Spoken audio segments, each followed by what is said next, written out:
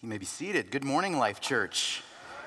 Oh, man, I tell you. So, I am Doug Newby. If you are unaware of me, I have the pleasure of serving as one of your elders, and today I have the pleasure of continuing this series in Galatians, Free at Last. And as I came here earlier this morning, it's something I've done for you for the first time here, and you're trying to do everything right, and I've got my coffee, and I'm sitting down to look over my notes, and I see Roger getting coffee. And they're like, "Oh, Roger, you're getting coffee this morning. Why is that?" And he says, "Because I'm not preaching. Because when I drink coffee and I preach, my mouth gets, kind of that way." And I thought, I've already done something wrong. So I didn't finish the cup of coffee, but I held on to it because it made me feel better. But I'm so excited that you're here this morning, and I'm so excited to be bringing you this message today. It's something that strikes a chord on my heart, as all things do, but we all have little areas that we feel passionate about. I definitely feel passionate about this. Welcome to those of you who are online, and I would be remiss to say hi, Mom, as most people do, because she'll be watching. I personally am a big fan of the one more thing idea. And if you're unfamiliar with this, it's kind of synonymous with Steve Jobs. And he's the founder of Apple. And what he would do at his keynote speeches is he would wait until the very end of a presentation of what most people were expecting. And then he would say, and there's one more thing. And he would unveil a new product or some sort of service that everybody was all abuzz and excited about. And I would just, it's another product to buy. So that idea, it gets you excited. And it maybe even throws you off course a little bit. Another example is in the case of the 2019 CrossFit Games. At the end of day one, the final event was this grueling 3-mile trail run called the Ranch Loop. And I have a picture of what that loop looks like. And you might look at it, it's not very impressive as you look at it there. But a trail run, if you're not familiar with that, it's not pavement, it's not clearly marked, it's roots, it's gravel, it's grass. It ascended up to 2,000 feet, which also means it descended to 2,000 feet. It had one ascent that went up 3/4 of a mile. So they were going uphill for 3/4 of a mile. And we're talking steep hills to where they had to climb and then they had to scooch down so that they wouldn't fall down. So this was not an easy run for them. When they got to what they believed was the end of the run, the director of the CrossFit Games, Dave Castro, informed them that they were only at the halfway point. They had to turn around, and there was one more thing. They needed to go back to the starting point. It turned it into a 6-mile trail run. That's a lot. You're not as surprised as you should be. Now, when we first read the end of chapter 5 of Galatians, it really makes a pretty good letter. At least I think so. Paul had these issues with the church, and what he did is he got their attention by making a wonderful argument of why the Christ plus mindset was toxic. Then he gave them some great steps as a takeaway, so that they could remain on the right path. But Paul didn't stop there. So let's imagine for just one moment that we are at the reading of the letter at the church in Galatia. So we had people walking around, we'd have people sitting. We'd have some people thinking, Paul's making some really good points here, and they're right on track. We might have some other people thinking, I wonder how much longer this is gonna be. I've got errands to run, I've got things to do. Let's hopefully wrap this up quickly. We might even have, like we do here, parents in the back of the room, kind of walking their kids around, half paying attention, half not paying attention. And they might all of a sudden, be a little hungry because they hear Paul talking about fruit and they're just not fully understanding.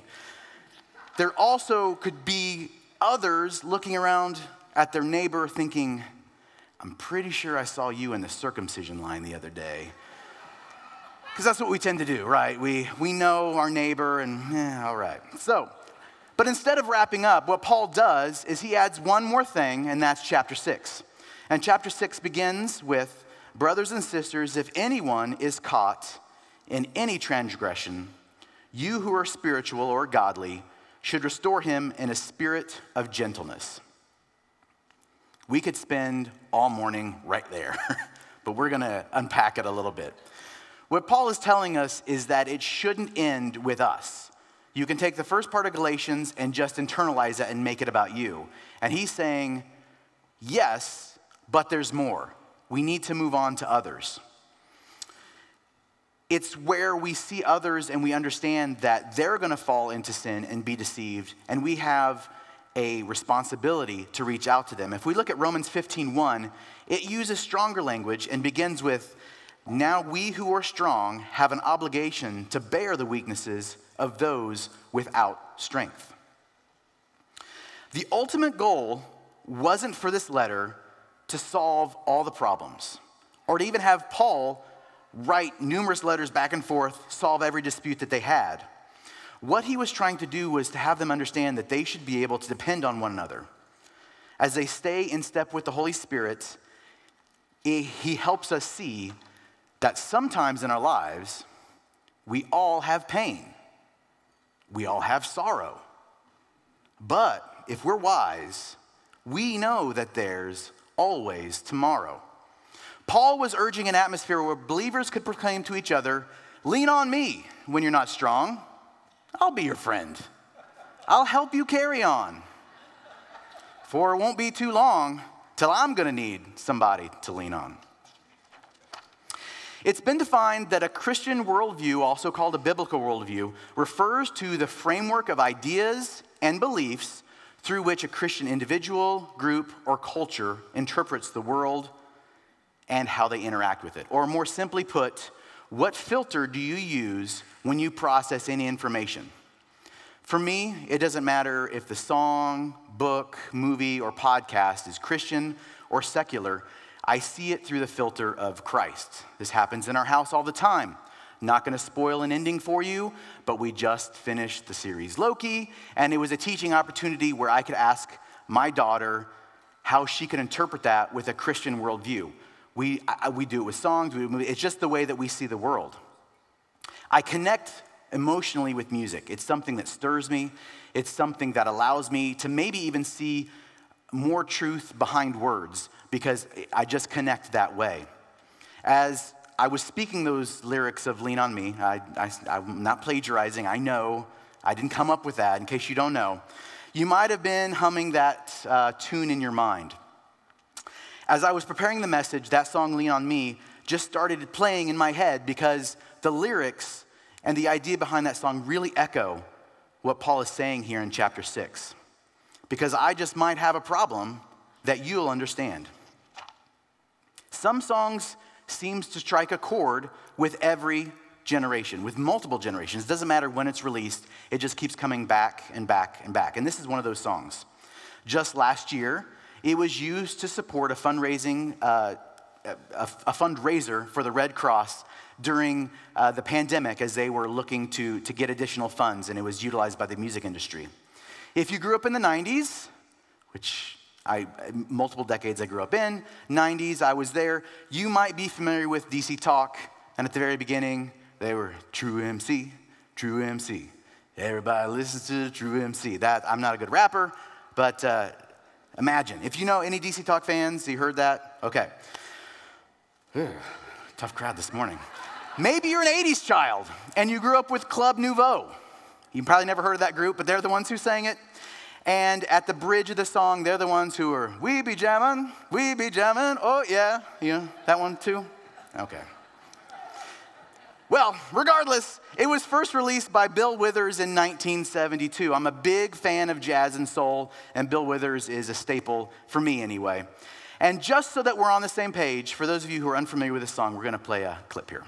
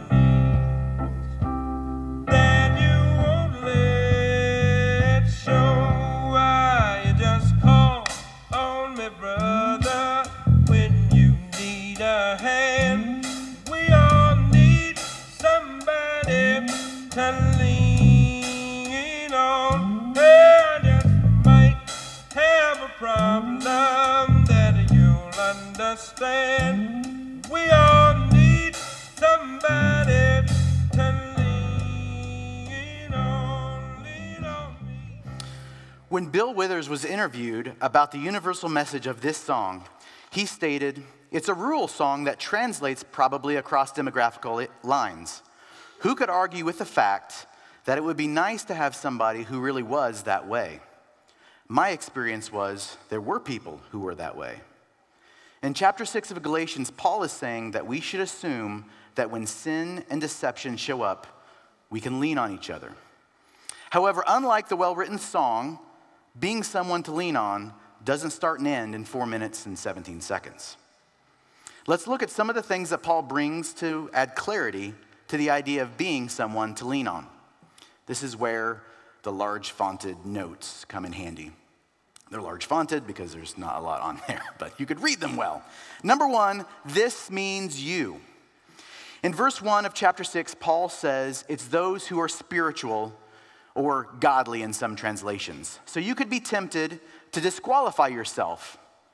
And you're thinking, well, I'm not on church staff, or I'm not an elder, or on a ministry team, or even an active volunteer, so there's really no way Paul's talking about me.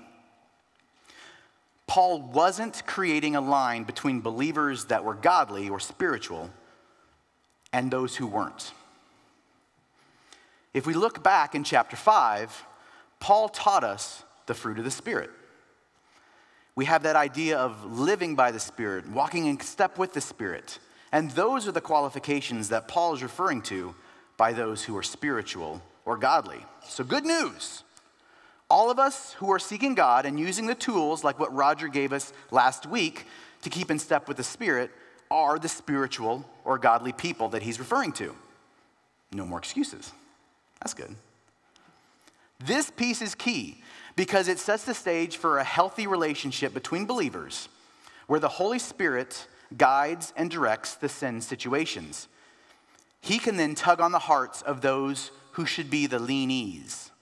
I don't think that's a word, but you get what I'm saying. It plays on the leanees.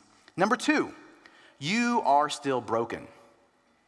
If you remember last week, Roger used the analogy of Dancing with the Stars, and I didn't ask him, but I'm going to take personal liberty to flesh out that image a little bit more. So Dancing with the Stars is a show. You got people dancing. You've got professionals who are judging the dancing and giving scores.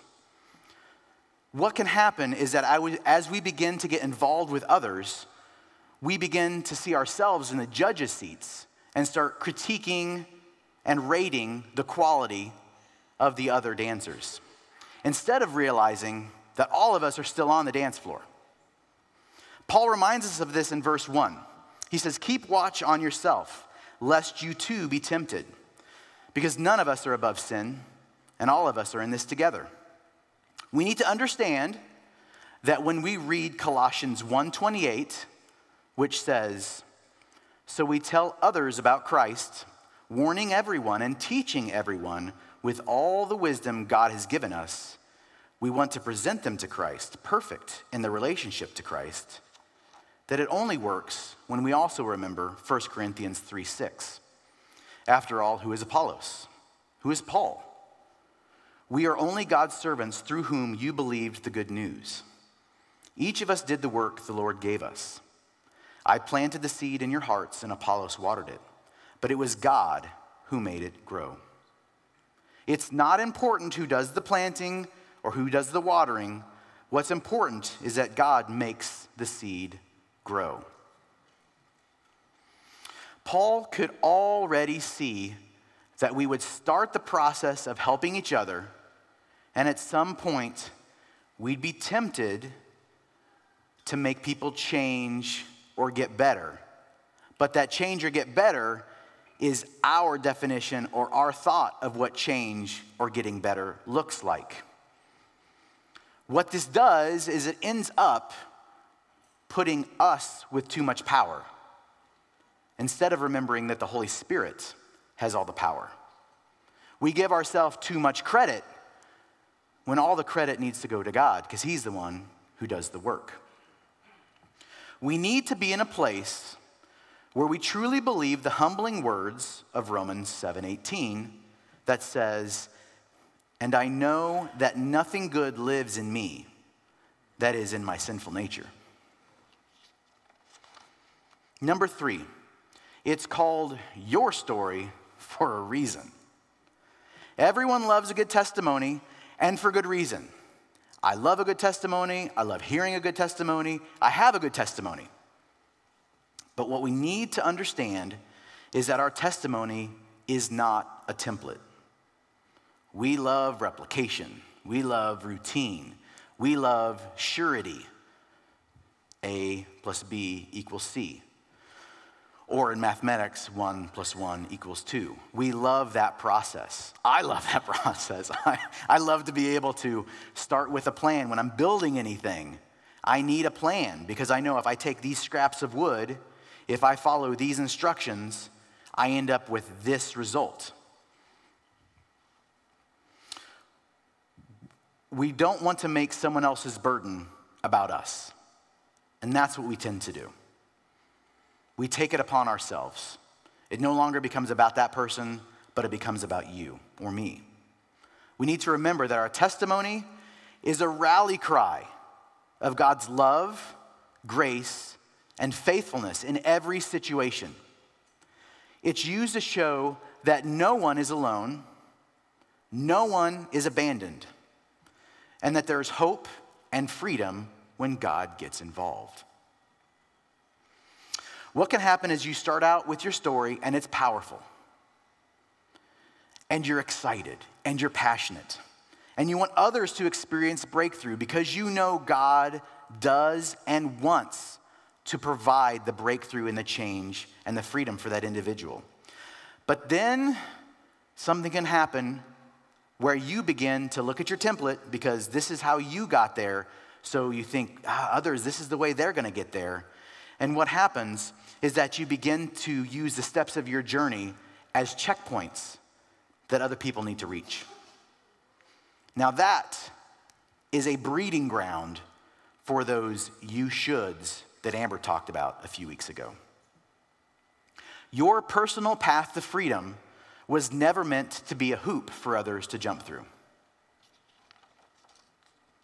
Galatians 6 goes on in verses 2 through 5 and says, bear one another's burdens and so fulfill the law of Christ.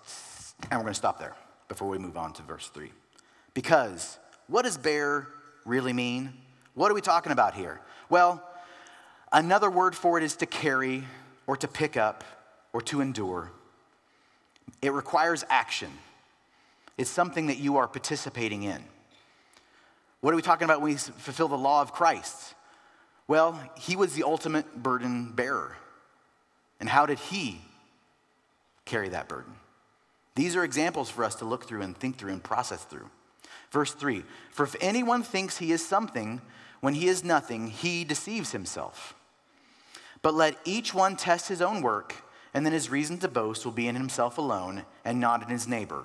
For each will have to bear his own load.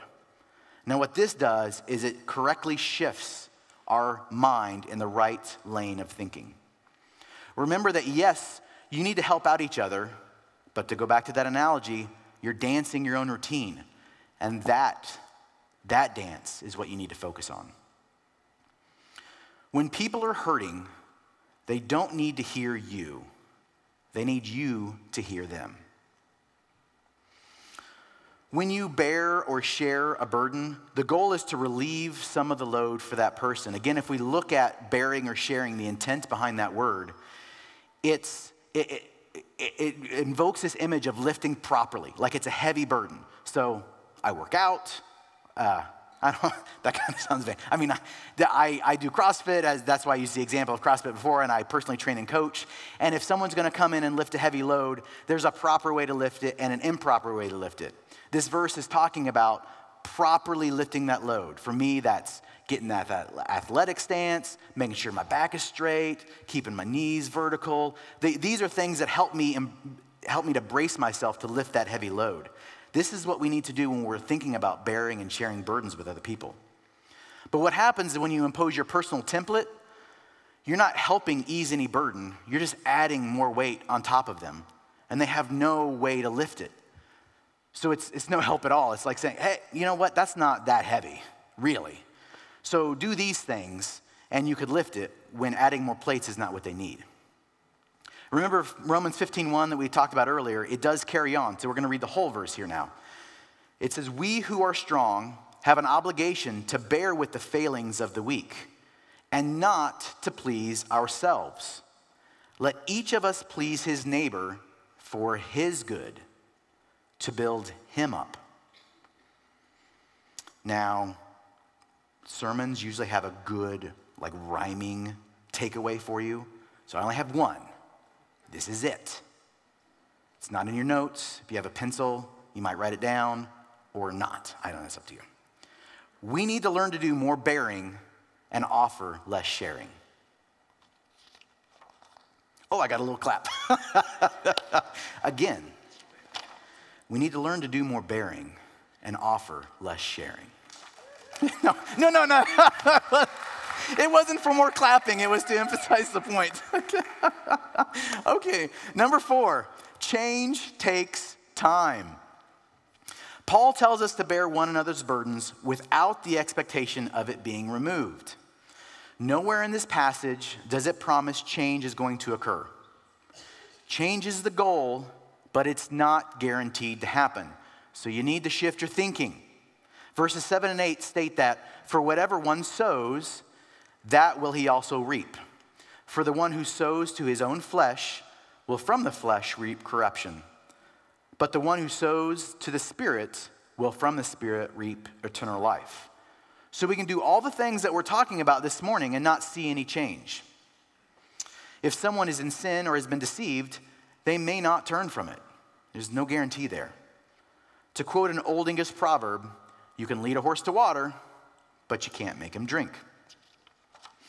Remember, we are working to be in step with the Spirit, and it's that obedience that we're following. The Holy Spirit is guiding this whole situation. We started out with that, the idea of putting ourselves in that position where the Holy Spirit's guiding and directing these situations. So our timetable and our roadmap need to take a back seat in this process. Our responsibility is to be that leanee, to be someone to lean on. Paul further encourages us in verse 9 and 10. "And let us not grow weary of doing good, for in due season we will reap if we do not give up. So then as we have opportunity, let us do good to everyone, especially to those who are on the household of faith." We need to be okay if we're just part of that process and not the beginning and the end. Paul wants us to see that some situations will take time, and you might want to give up, but that's not the answer. The person may continue to sow to the flesh, but that doesn't have to stop you from sowing to the Spirit. We need to trust that the Holy Spirit knows that the Holy Spirit is working. Make the obedience to the Holy Spirit's leading your end game and focus so that you can be a good leanee, someone that people want to come to, someone whose burden is lessened. Remember back chapter 5, the fruit of the Spirit. That's love, joy, peace, patience, kindness, goodness, faithfulness, gentleness, self-control. We need to use those when someone reaches out to us. We need to understand they need a soft hand. They need to be heard. Your story is probably a lot like my story. Some things happened overnight. There were other things that were a long, drawn-out process.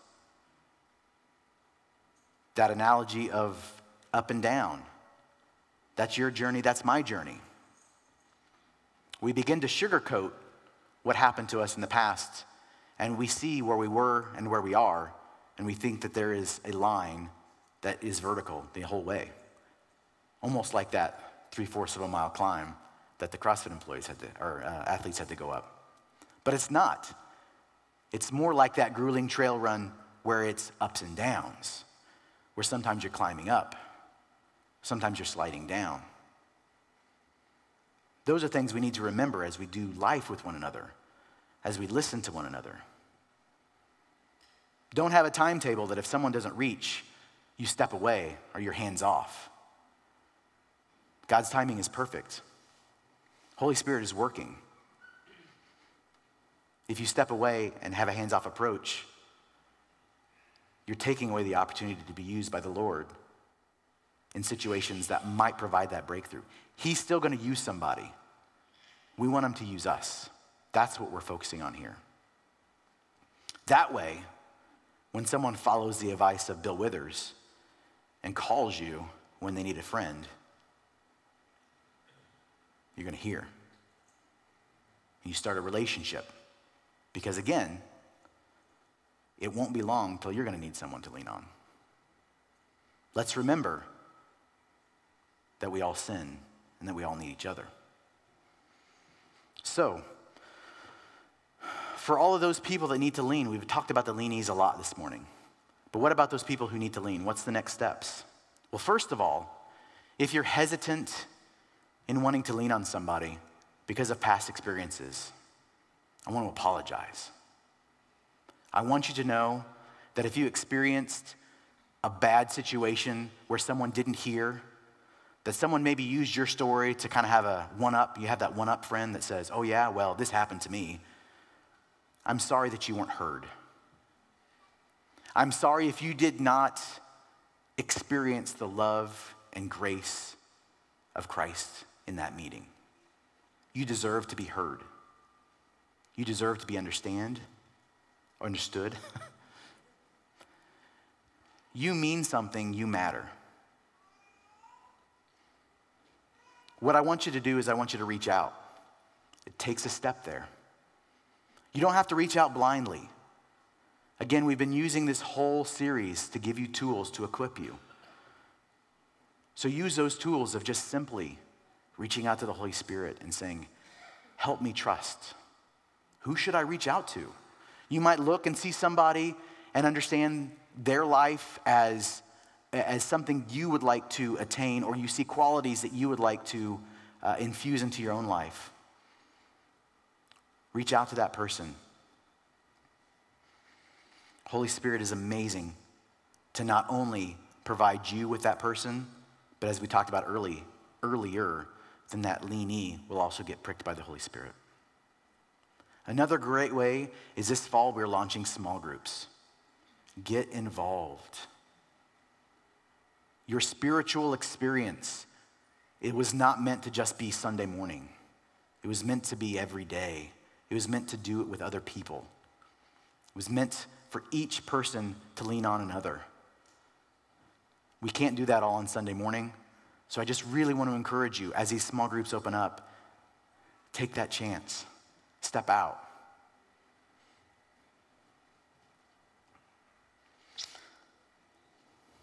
It's just my prayer for you today that you would understand that it's okay if you struggle, because I struggle. It's okay if you're not done struggling, because I'm still struggling. Just because you receive freedom in one area doesn't mean you've received freedom in all areas. We're all struggling. When someone comes to you, don't forget that. Focus on your routine. Focus on what the Holy Spirit's telling you. Help the other as much as you can. But again, don't make it about you. Listen. We need to do a better job of bearing and do less sharing. We're going to pray. Dear Father, I just thank you for how you use your world to point back to you. I love listening to music and reading books and watching movies and listening to podcasts and feeling closer to you regardless, because you are in all. Lord, thank you for those songs, for those of us who emotionally connect with music. Thank you for those. They not only equip and build up, but they provide a ground of knowing that you are through all. Lord, I pray this morning that as those are hearing this message, that they would understand that it's okay to struggle, and for them to know that they don't need to do it alone. and that we would all learn to lean on one another in the power and strength of the Holy Spirit and using the example of Christ. And it's in his name that we pray. Amen.